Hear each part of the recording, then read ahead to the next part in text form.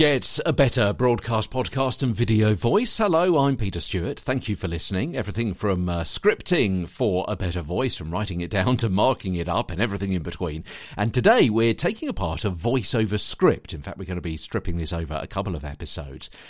The marks built into a script that you're given, perhaps in a commercial situation, those marks built in by the writer should give you some kind of idea of the intention behind the words, how they heard the words in their head as it was being written, the intention behind the intonation.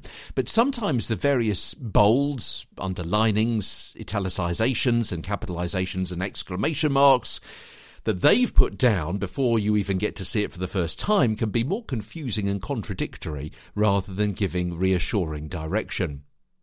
Let me give you an example, and you'll be able to see a lot of this from the show notes. Now, as I've said before, the show notes don't replicate the script in the ideal way because not everything is emboldened in exactly the right way that I've got it here in my notes here and will be in the forthcoming book called Get a Better Broadcast, Podcast and Video Voice. But you will get some idea. So have a look at that script, and we're going to be looking at it today and, as I say, for the next couple of 3 days as well as Get a Better Broadcast, Podcast and Video Voice continues.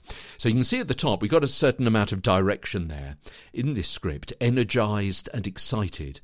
So we've got to sound energised and excited. That might give an impression of what? The kind of speed, the kind of intonation that you're going to be giving, the kind of pitch, maybe, because it's going to be difficult necessarily to sound energised and excited if you're down here. You're more likely to be up here somewhere. So all sorts of things going on. Are there going to be many pauses? Probably not in something which is energised and excited. So first of all, let's just go through this in a standard way. I'm not going to emphasise stress in tone or any of those other items here. Save big up to half price off all big name kitchen electricals at Stewart's. That's up to 50% off all household names. Krups, Smeg, Zanussi. That's white goods like fridges and freezers, plus all surface top electricals like coffee machines and bread makers. Now, you probably agree that the marks from the script writer are confusing and contradictory.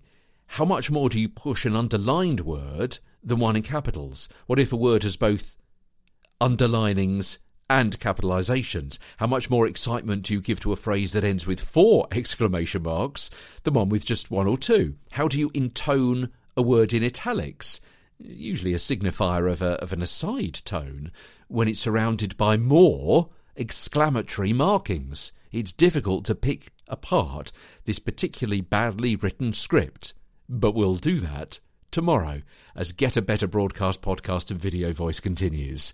From London, I'm Peter Stewart.